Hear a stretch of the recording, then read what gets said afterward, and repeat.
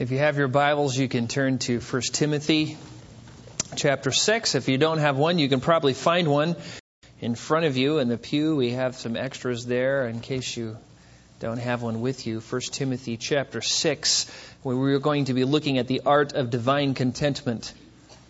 In John Bunyan's classic Pilgrim's Progress, there's a great little story in there. It involves a man named Demas. If you remember, Demas is the man that Paul mentioned in 2 Timothy 4:10, who departed from the faith because he had loved this present world more than the Lord. And in Bunyan's story, Christian and Hopeful, his friend, are going along the straight and narrow path to the celestial city, and as they're going along their way, Demas comes out. And he says, "Men, come here. This hill, which was called Lucre, has a silver mine in it. And you can come here, dig for a while, and find all sorts of riches, and then you can be on your way again." And Hopeful says, "Yeah, let's go do it." And Christian says, No. I know this man. His father or grandfather was Gehazi. Now, if you don't know who Gehazi is, Gehazi was the servant of Elisha. And remember when Naaman the leper came and entreated Elisha to heal him, and Elisha did through the power of the Lord. Naaman wanted to pay Elisha for the miracle, and Elijah said, "I can't take money from something that God did through me, so it will be off with you." But Gehazi was greedy. And so he snuck off and caught up with Naaman and said, "My master has reconsidered things. Why don't you, feel free to pay me?" And so Naaman said, "All right." And so he paid him for being healed of leprosy, and instantly Gehazi became a leper himself. And so Christian says, "I know who you are. You are the grandson of Gehazi. And we know the ruin that you have caused other men, and we are not turning off the straight and narrow way to pursue riches." But Demas doesn't give up then. He says, "Oh, wait a second now, wait. Why don't you come and just look at the silver mine?" And Christian says, No, we aren't going to even look. He says, "Why don't you just stop right here for a little bit and we can talk about it?" And he tries everything he can to get them to turn off the straight and narrow way. And finally they say, "No way, we're out of here." And they begin to leave. And just when they do, another man that they encountered along the way, Mr. Bayan's, and his friends who are traveling with him, meet Demas, and they are very quick to leave the path to go dig for treasure. And Bunyan comments that they were never seen on the way to the celestial city again. That story illustrates so many good truths in the Bible and so many things that have snared so many Christians. And this morning we want to look at the subject of contentment. I actually stole the title of today's sermon, The Art of Divine Contentment, from the book that Thomas Watson wrote on the subject, explaining Philippians chapter 4, verses 11 through 13. And as I began to study this, I thought, this is a hard truth to learn for people who live in America. It is a hard truth for us who live here, where we have so much and such an abundance. To think of contentment is just it's almost otherworldly because it's so foreign to most of us. But that's what we are going to look at today. So if you have your Bibles, let's look at 1 Timothy 6, verses 6 through 10, and follow along as I read. Paul says, "But godliness actually is a means of great gain when accompanied by contentment. For we have brought nothing into this world, so we cannot take anything out of it either. If we have food and covering, with these we shall be content.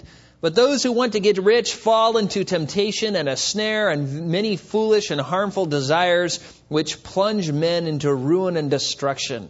For the love of money is the root of all sorts of evil, and some by longing for it have wandered away from the faith and pierced themselves with many pangs. Now, as we've already looked in the preceding context, we have discovered some different things about slaves and masters. But then in chapter 6, verses 3 through 5, remember he talked about false teachers. And you remember what the motivation of false teachers was? Money. They were in Christianity. They were doing the religious thing in order to get money for themselves, to get sexual pleasures, to get power, to get control. They were not in the ministry to give glory to God. They were not in the ministry because they loved the Lord. No, they gave a pretense for that, and they pretended to be that way. But they thought, according to the end of verse 5, that godliness was a means of great gain.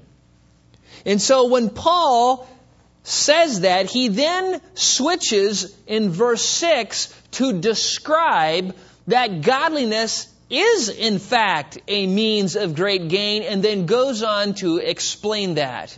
And so from this text, we are going to learn 3 aspects of the art of divine contentment. First, that contentment will cause you to grow rich. Secondly, contentment will cause you to be satisfied with whatever God gives you. And third, contentment will not live in your heart if you love money. Now let's look at verse 6. Notice what Paul says. Godliness actually is a means of great gain when accompanied by contentment. He has just said these false teachers suppose that godliness is a means of great gain.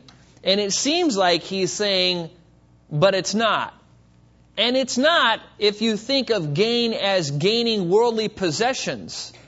But then when he says, but, at the end of verse 6, he's making a contrast when he says godliness is a means of great gain. False teachers use religion to promote themselves and get what they want. But true Christians strive for godliness to give God what He wants. And Paul doesn't just say, well, I want you to know godliness is not a means of gain. He says even that it is great gain, and he uses mega is the word. It is mega gain. Huge gain. The word godliness is a key word in Timothy. It appears 15 times in the New Testament, but 8 times in this book. Over half the occurrences in all the New Testament appear in 1 Timothy. It is a key word in the book. Godliness, again, means godly piety. It can mean general reference to religion, but godly piety, walking in the Spirit, doing the will of God, striving to do what God wants you to do in the power of the Holy Spirit. And he says this is the means of great gain. Now, the word contentment here, it was used by the Greek Stoics in extra biblical writing to describe people who are very self-sufficient, self-satisfied, satisfied in one's own self and one's own possession and one's own things, so that they had no care about things external to them because everything was just fine. They had just mastered their own greed and lust and supposedly were able to just be an island in and of themselves. But in a biblical context, contentment is always rooted in trusting in Christ. To have Christ be your sufficiency. So that no matter what happens to you, no matter what comes upon you in your life, your thoughts immediately go to Jesus Christ. You tell yourselves about things about Christ you know are true, and this causes you to have peace rather than grumble and fret and worry and be anxious. Jeremiah Burroughs wrote a classic work called The Rare Jewel of Christian Contentment. It's one of those books that you can read if you're really tough. Because I'm telling you, he takes you to the woodshed. And Burroughs defined contentment as that which freely submits to and delights in God's wise and fatherly disposal in every condition. In other words, he said contentment is to trust God that no matter what circumstances you are in, you know that God has brought that to you. Contentment does not mean, though, that you are unmotivated and slothful and sluggardly. A lot of times we think, ambition here, contentment here. But when you look in the Bible, you find Paul pressing on towards the mark, striving to attain things that are good. He was very ambitious. Jesus just ministered to the point of just sheer exhaustion. Very ambitious, but content. Now, contentment is not just laying on the couch and being a couch potato and thinking to yourself, someday, because God and His Word cannot be thwarted, He will just levitate me off this couch.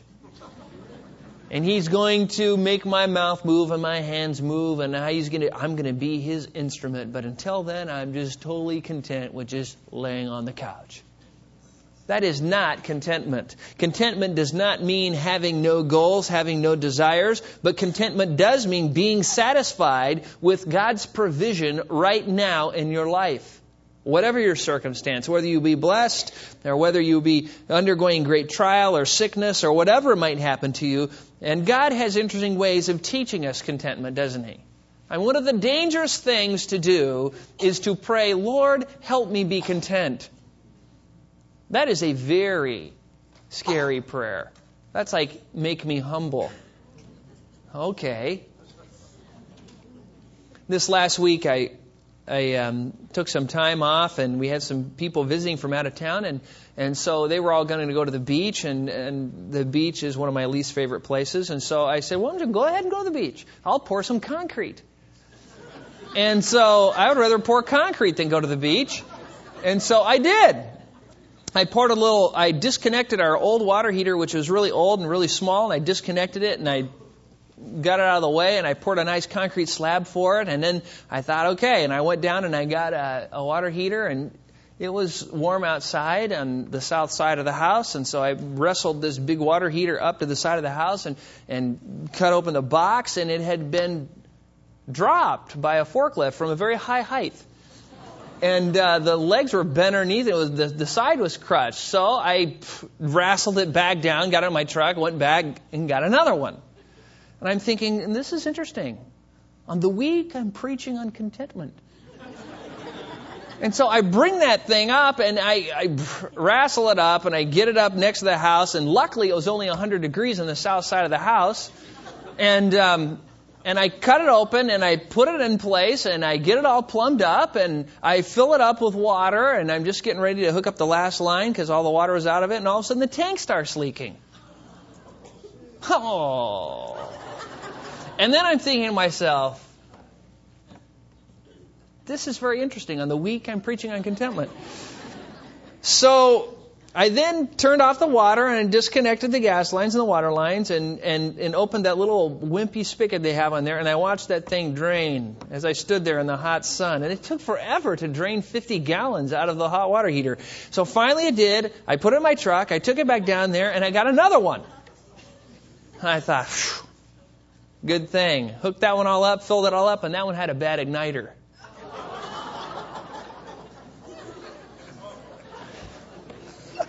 And I had witnesses standing around. There's people visiting me who were watching me, so I had to try and respond right. And God was there. But He knows how wicked I am. So I was thinking to myself, I do not feel very happy right now. So I disconnected it, and this time I put the compressor into one side and blew out the water and got it in my truck, took it back, got my money back, went to a different place and got a different brand, put it in, and 4 water heaters later, I got that baby in. Now, what was interesting about that is the whole time I'm thinking I'm preaching on contentment this week. And this is what I want you to know, is that, sometimes God, when He's trying to help you grow, He gives you little things because He knows that you are able to handle a certain amount. And maybe when you're a young Christian, He gives you little things, and to you they're hard, but you eventually get over them. And you would think that He goes, oh, you're content with that little thing, it's over, now you're past, and no more. No, He keeps giving you bigger things until pretty soon you're up to 4 water heaters in a day. And in all of those circumstances, you just need to realize God is the one who's in control. I mean, God is the one who made sure that happened to me. The Scriptures say that every single thing that comes about comes from the hand of God, that nothing, whether good or ill, escapes the hand of God. God knows that it's going to happen before it happens. He has the power to change it before it happens. And if He doesn't change it and He lets it happen, it's God's will. And it's God's will for us to go through it and to trust His grace in the whole process. And a lot of times it's just not fun. It's not fun when Jesus was in the garden praying, knowing what was going to come upon Him, and to have His disciples keep falling asleep, but it was necessary. Some of us have children, and a lot of times our children just think we were born to make rules. And they don't understand why we make all those rules. They go, why do I have to take my medicine? It tastes so icky because I'm the parent and you need it and you're going to take it. And, they don't like being disciplined, but it builds the peaceful fruit of righteousness in them. And in the same way, God will bring things your way. He'll bring sickness, and He'll bring trial and death and losing your job and conflicts with people and relationship difficulties. And all of these things come upon you. Why? From the hand of God. Why? Because He wants you to be content in Him and Him alone. He wants you to learn the art of divine contentment. When John the Baptist was baptizing people in the Jordan River, you remember the people came to him, some soldiers came to him, and they were all coming to be baptized, repenting of their sins to be baptized, and some soldiers, after they were being baptized, they questioned him, and they said, what do we need to do in order to show true repentance? And this is what John said to them: do not take money from anyone by force or accuse anyone falsely, and be content with your wages. That is interesting. John says, don't steal from people, don't bear false witness, and be content with your wages. Thomas Watson, in his work, The Godly Men's Picture, said, when Christians complain at their condition, they forget that they are servants and must live on the allowance of their heavenly master. You who have the least bit from God will die in His debt, end quote. Thomas Weiss, in his Word Studies of the New Testament, said contentment enables us to maintain a spiritual equilibrium in the midst of both favorable circumstances and those which are adverse. That's what contentment is. Contentment isn't lack of ambition. Contentment isn't lack of motivation. Contentment doesn't even rule out wanting a better job with better pay. But contentment is the attitude that right now God has given me what I have, and I am going to be thankful and trust in His provision now, even though there may be something better on the horizon. And so often we can begin to complain and we begin to grumble. But the first point we want to learn here is that godliness is a means of great gain, but only when it's accompanied by contentment. And if contentment is not there, it's not godliness. It's not godliness. You have to have contentment. That is why Paul said what he did. The false teachers say they suppose that godliness was a means of great gain, thinking of material things and physical things. But Paul said, actually, godliness is a means of great gain when accompanied by contentment, which means not the pursuit of those things. It's okay if you get them, but It is to be satisfied in God and Christ and their provision for you. Paul then moves from reminding us that godliness is a means of great gain when accompanied by contentment to helping us understand and gain some godly perspectives to help us with circumstances. Look at verse 7. The second point is contentment will cause you to be totally satisfied with God's provision. Look at verse 7. The text says, "For we have brought nothing into the world, so we cannot take anything out of it either." Verse 7 begins with the word "for." And this word tells us that Paul is now giving us the reason or the rationale behind why godliness is a means of great gain when accompanied by contentment. And he says, we've brought nothing into this world. What is he talking about? Birth. You know, when you're born, you don't come out of the womb with a suitcase and a MasterCard and a car and a luggage full of clothes. You don't have anything when you come into the world. Nothing. No material possessions at all. And Paul goes on to remind us, so we cannot take anything out of it either. What is he talking about there? Death. He's talking about death. When you die and you go to heaven, you know, we know the famous quote by, who is it? Chuck Swindoll. There it is. I was thinking of Charles Stanley. I thought, no, it starts with a ch, but not that. Yeah, you've never seen a hearse pulling a U-Haul trailer. You just don't see it.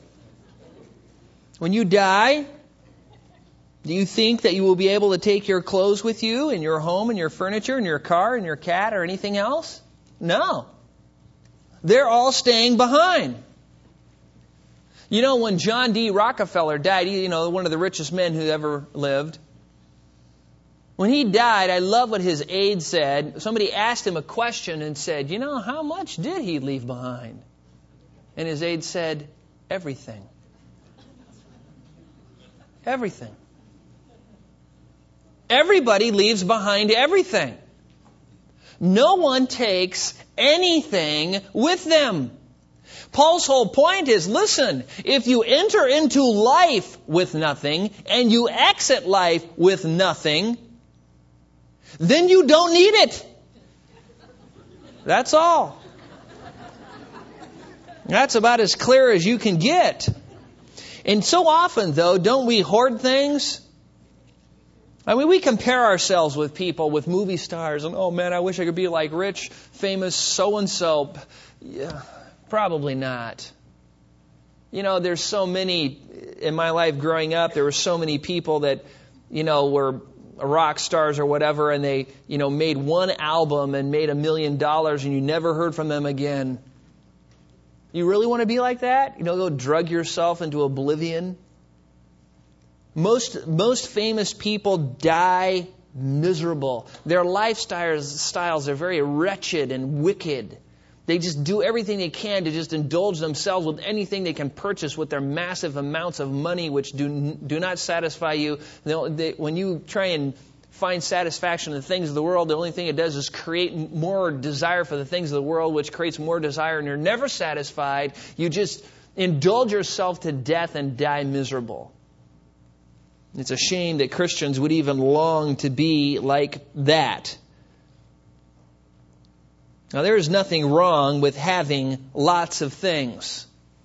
Some of the godliest people in the Bible had lots of things. But they were content with those lots of things. And you're thinking, I'd be content with lots of things too. They were also content with little amounts. There were godly people like Paul who had nothing and he was content with that.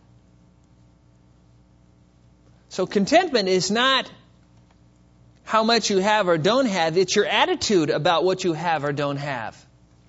What is your attitude? Are you fine if God gives you a steak? Great. If He gives you a bowl of rice, is that fine? If He lets you, wear the latest fashions, as long as they're moral, is that okay? And if you have to wear last year's or 3 years ago's fashion, is that okay? Are you content with that if that's what you have to have? Think about it. Bill Gates may be a billionaire, but when he dies, he'll take as much with him as you're going to take with you. The same amount, 0, and nothing more.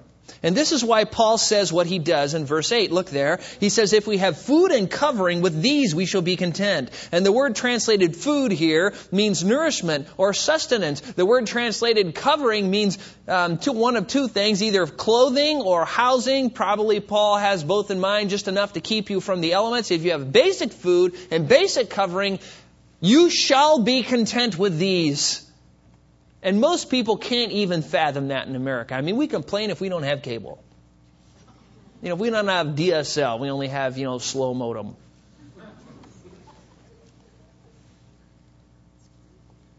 Watson said the doctrine of contentment is very superlative. Until we have learned contentment, we have not learned to be Christians. That is true. We need to learn to trust in God. When you look at your life, are you content with your food and covering? Are you content with what God has given you right now? It doesn't mean you can't have goals and desires, but are you content? Are you grumbling and complaining? Like the people of Exodus? Have you ever read the story of the Exodus? Whenever you read that story, it always ekes me when they complain. It seems like every chapter they're complaining. God does all these miracles, delivers them from Egypt, divides the Red Sea. He gives a big street light and a pillar of fire for night and a big cloud to shade them during the day. They get hungry, so He feeds them manna that falls from heaven. They get thirsty, makes water come out of a rock. And then they start complaining. Oh, we never have water out of the rock like we did before. Well, I'll do it again. Well, we're so tired of this manna garbage, I mean, come on, it's only food from heaven. But when you hear the first description, it's like, it's like honey and just wafers. It's just really sweet and yummy. But then after a while, man, we want some meat. So God sends them a bunch of dumb quail and they beat them down and eat them. And then they complain again. And while you're reading that, you're thinking, man, what is wrong with these people? They're thicker than lead. They are just dense. How come they can't get it down that God is going to take care of them? But think about this. This is even worse. We know all the miracles that they know and every other miracle in the Bible. We have the Holy Spirit in us. We have Jesus Christ. We understand the whole redemptive plan of God. We have all the Word of God. And yet we are worse because we still complain and practice discontentment. And we just need to repent of it. We need to get back to the attitude and get the world out of our head, because the world is constantly telling us, you need this, you need that, buy this, buy that, get this, get that. And they're just a constant bombardment. You know how it is. And you're so bombarded with things like that you just can hardly even get out. There's billboards and TV and radio. Our whole society is saturated and runs off of discontentment. But godliness is only a means of great gain for you if it is accompanied by contentment. If you can live your life saying, I don't care if I have trials, I don't care if I have sickness, I don't care if I have persecutions and distress, I know they all come from God's hand, nothing ever happens to me that surprises God. He knows it all before it happens. He can change it before it happens, but if He doesn't and He brings it my way, it's what I need and it's good for me, even though it may be painful. And so I need to be content with that. Now, all of these things seem to be bad, sickness and losing your job and all these things. But God brings them to us for a purpose, because He wants us to practice contentment in Him alone. What do you think would happen if God made all of us real wealthy? Do you think we'd trust in Him more? Hardly.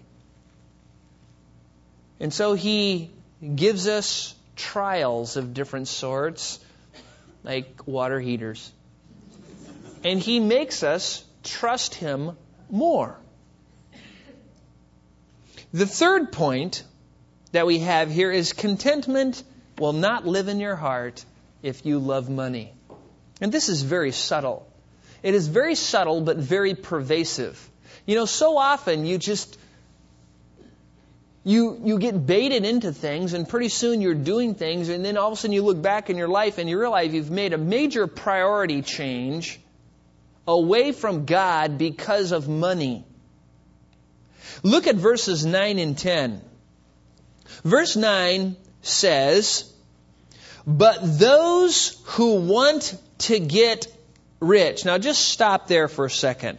It's important to note this word want in the phrase want to get rich. It's a present participle, which means those who are always wanting, longing, desiring to get rich. And there's two different words that might be translated want or will or desire here. There's one word that is kind of an emotional desire, you know, where you kind of have a feeling about something. There's another kind of word, bulimai, which is a very cognitive and thought out process where you have weighed the balance, Christ here and the things of the world here, and you've thought, okay, let's see which one, the world. And all of a sudden, money becomes your God. Money becomes your focus. Money becomes your driving passion. It's the pursuit of riches. Those who are always trying to pursue riches is what he's talking about. And then Paul lays out, and this is incredible, in the next half of the verse, in verse 10, 8 consequences of those who make the pursuit of riches their God.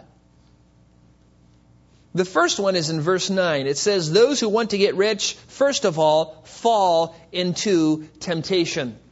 Now, if you have ever fallen down, you know that when you fall, it's always suddenly.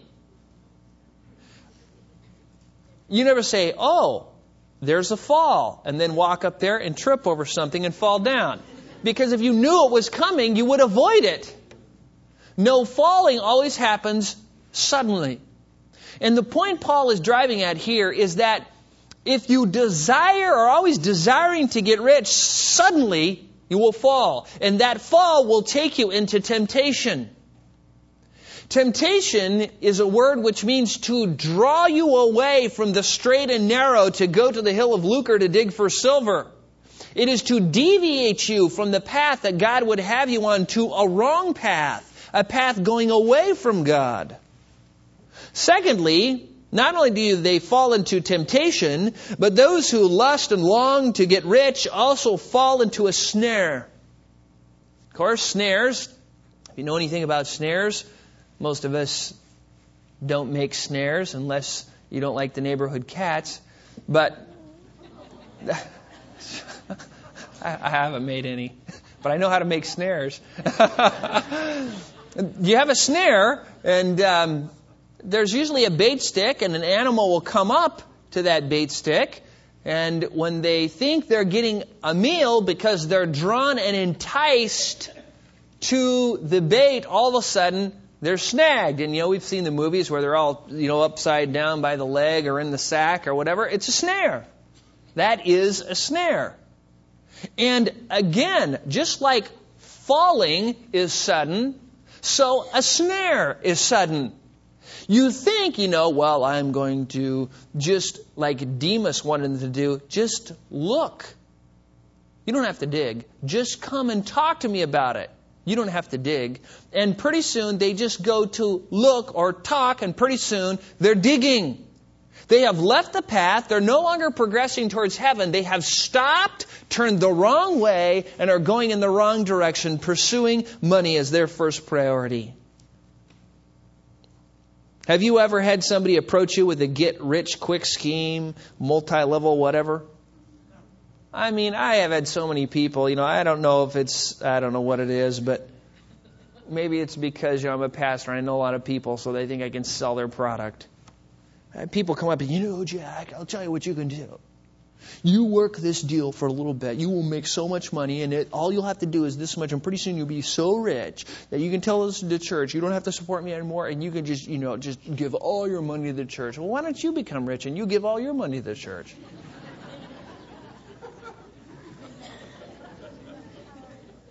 Listen to what Proverbs 28:20 says. A faithful man will abound with blessings, but he who makes haste to be rich will not go unpunished. That's what God's Word says. We read in Matthew, seek first His kingdom and His righteousness, and all these things will be added to you. Not seek the world and the world's riches, and then when you gain a lot of money, you can seek heaven. Those who do that wander so far off the path, they rarely come back. Third, not only do they fall into temptation, not only fall into the snare, but they also fall into many foolish desires. The word desire is a strong longing, a craving after something. It's epithumia. It's often translated lusts. Many foolish lusts, sinful things, and they're foolish. Once you become greedy and once you become covetous, it just takes you down a path. I mean, think of all the things in our society which happen because of the greed of lust of money.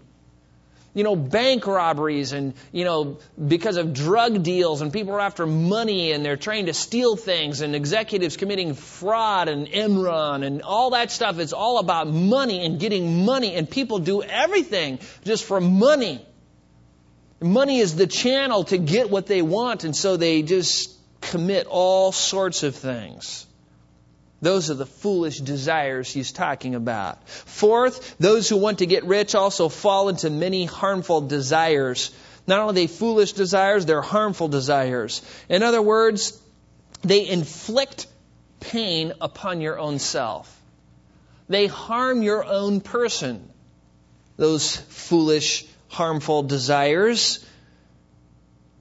They inflict you with the consequences of your own greed and covetousness. I've seen it happen a long time. There was a man I knew who was pretty wealthy. And his son-in-law said, hey, we've got a deal. I've got a deal. You need to invest in this. We're going to make a killing. And his greed, and he was older, he was in his 60s, pulled all of his money out and stuck it in this deal and lost it all. Because he wanted to make more and he already had an abundance. And so often, we can't find the strength to just say, Lord, I know I don't have what the other guy has, but that's fine. I've got a wife that loves me, I've got kids, or I've got a job, and I'm not starving, I'm not sick. We're always looking at the glass as half empty rather than half full, and begin to complain and murmur like the people in Egypt. And it's bad, it's wicked, it's wrong, it's sin. I mean, sometimes I get around people and I think, man, are you Christians? It's constant complaint about, well, I wish this was... Murmuring, says Thomas Watson in his classic work, The Art of Divine Contentment, is no better than mutiny in the heart. It is a rising up against God, and when the sea is rough and unquiet, it casts forth nothing but foam, and when the heart is discontented, it casts forth the foam of anger and patience, and sometimes little better than blasphemy. Murmuring is nothing else than the scum which boils off a discontented heart, end quote. And that is true. Watson goes on to say, grumbling is the devil's music. Fifth, as a consequence, Paul says, those who want to get rich not only become filled with many foolish and harmful desires, but these desires, he says, notice what the text says, plunge men into ruin. This is the picture. A ship with a hole in it, sinking quickly, and people drowning. That's what it's used, how it's used. Like the Titanic, which hits the iceberg, and that ship sank so fast people could hardly get off of it. And many plunged to ruin. And he says, you start pursuing money and making that your goal, ruin is at hand. Sixth, lustful desires for money not only produce foolish and harmful desires which plunge men into ruin, but they also plunge men into destruction. And this is an extremely strong word. This is the word that Paul used in 2 Thessalonians chapter 1, verses 8 and 9, when he's speaking of the day of the Lord and the coming of Christ and what will happen when He judges at His coming. Paul said, Christ will come dealing out retribution to those who do not know God and to those who do not obey the gospel of our Lord Jesus. These will pay the penalty of eternal, here's the word, destruction, away from the presence of the Lord and from the glory of His power. Paul is saying, listen, if you make riches and the pursuit of riches the goal of your life, you will thrust yourself into hell. That's what he says. You'll be like Achan, who for a wedge of gold sank himself into hell. Even though God says, everything's under the ban, I don't want you to take anything, he just had to have that gold. And he took it and hid it in his tent, and it cost him and his entire family death. Destruction is a very strong word. Now, so far, you would think that we would have it down, this whole idea about contentment. Paul has said, if you long to get rich, you will fall into temptation, fall into a snare, you will fall into many foolish desires, you will fall into many harmful desires, you will plunge yourself into ruin, you will plunge yourself into eternal destruction. Now that, to me, is enough to communicate exactly what God wants us to know, and that is, don't make riches your pursuit. Don't be discontent with what you have so that you find contentment only in having more rather than what God has already given you. And I'm not saying you can't want a job with better pay. I'm not saying that you can't have lots of things. That's not what the text is saying. The text is saying that whatever you have right now, are you fine with that? You can go for that better job and interview for that whatever. That's fine. And if you get it, great. But are you fine right now with what He's given you? Can you, if you don't get that job, accept that without grumbling and complaining? That is what he's trying to teach here. And then in verse 10, Paul explains the major evil which is hiding in the hearts of those who desire to get rich. And he says, for the love of money is the root of all sorts of evil. Paul is describing the heart sin of the person who wants to get rich. They love money. It's a compound of two Greek words. The Greek word philos, the word we get brotherly love from, and argyros, the word we get silver from, or money in the Greek. And it's love, money love. Those who have money love, that is the root of all sorts of evil. If you have the King James, it says the root of all evil. It's not. But it's the root of a lot of them. Just like you look at a tree and you see all of its branches and all of its leaves sticking above the ground, well, you know that those leaves aren't dry or aren't green because of what's above the ground. It's because of what's under the ground. Those roots are sucking up moisture, otherwise that tree would dry up. They are taking moisture out of the ground. The root is what's feeding everything above the ground.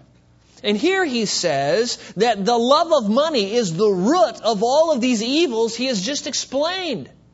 When you see somebody coveting, and you see somebody greedy, and you see somebody with harmful and foolish desires, when you see somebody forsaking the things of the Lord and running after the things of the world, you know that the root of that is the love of money. It's covetous, it's avarice, it's greed, it's the passion to gain wealth. And notice Paul says that the love of money is this major root. And Paul says the consequence is the seventh thing, and some, by longing for it, have wandered away from the faith. Like Mr. Buy-ins, they've just wandered away. And then he ends it with this very graphic phrase, and they have pierced themselves with many griefs. Just like Saul, when he was injured in battle, he fell on his own spear to kill himself. That's the picture he's giving here. You start pursuing money, you make money your life's goal. You have time to work, but not serve in the church. You have time to read the stock reports, but not your Bible. You have time to think of strategies so you can invest your money, but not time to pray. When that happens to you, you are wandering away further and further from the truth, and you are impaling yourself on your own greed. That's what he's saying here. Does wanting to get rich and the love of money hold a major place in your heart? If it does, you need to just repent of that and confess it to the Lord. You need to make priority changes. Get somebody to hold you accountable.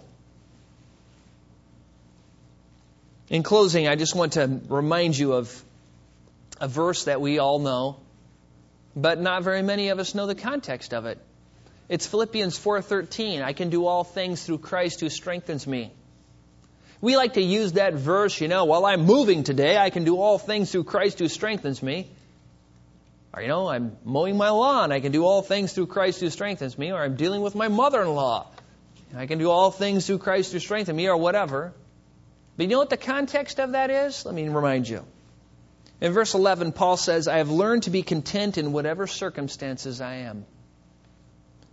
I know how to get along with humble means. I know how to live in prosperity, and in every circumstance I have learned the secret of being filled and going hungry, both of having an abundance and suffering need. I can do all things through Christ who strengthens me. You want to be content? You must go to Christ, and He will strengthen you so you can be content. Remember these 4 things. Remember you deserve worse than you're getting. That will help you be content. Secondly, remember God has given you whatever circumstance you are in. Third, remember that whatever circumstance you are in, God's grace is always sufficient. And fourth, be content, because that's God's will for you. Let's pray. Father, we do thank you for this text, and even though it's painful, and even though it's convicting, and even though as we look at it we think, oh boy, I wish I could be that way. We know your grace is sufficient, and we know that you have not called us to do anything that you have not given us the grace to do. Father, I pray that each one of us would examine our own hearts in this area, and as we leave here today, we would commit to making you our sole provision, that we would commit to being content with whatever you bring our way, even if it just being basic food and clothing. Father, that we would remember that when we enter into the world, we have nothing, and when we leave, we have nothing. And this life does not consist of things, but life consists in knowing Jesus Christ as our personal Lord and Savior. Father, we thank you for giving us every spiritual blessing in the heavenly places in Christ and an eternal life, which is far riches than can be even imagined. We pray this in Christ's name. Amen.